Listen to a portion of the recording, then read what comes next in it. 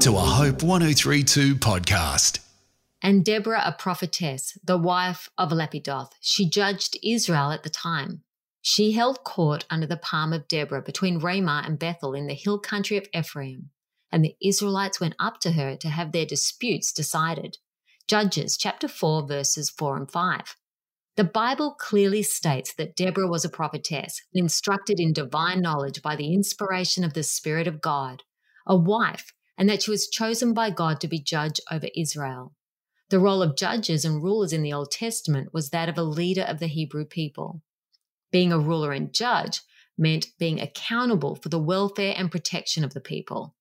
Deborah was the only woman to serve as judge, and she served God and the people with wisdom, humility, and courage. At that time, judges made very clear that the hallmark of everything depended upon faithful obedience to the Lord. That was the gateway to govern God's justice and God's mercy. She made time for the people and had excellent listening skills, as evidenced by her keeping court under a palm tree. So well known was she that the palm tree was called the palm tree of Deborah. Deborah listened attentively to the people, but more importantly, to God, so that when she spoke, her wisdom provided value and established God's justice.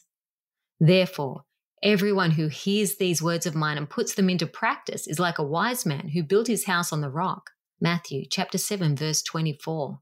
I'm Heidi Wiseman from hopewithheidi.com.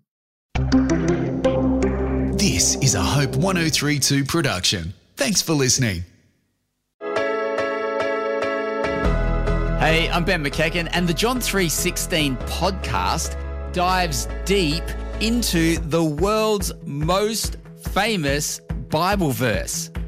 Join me and two New Testament gospel experts, Cass Quache and Tom Habib, as we explore the magnificence of John 3:16. The John 3:16 podcast at hopepodcast.com.au or wherever you grab your podcasts.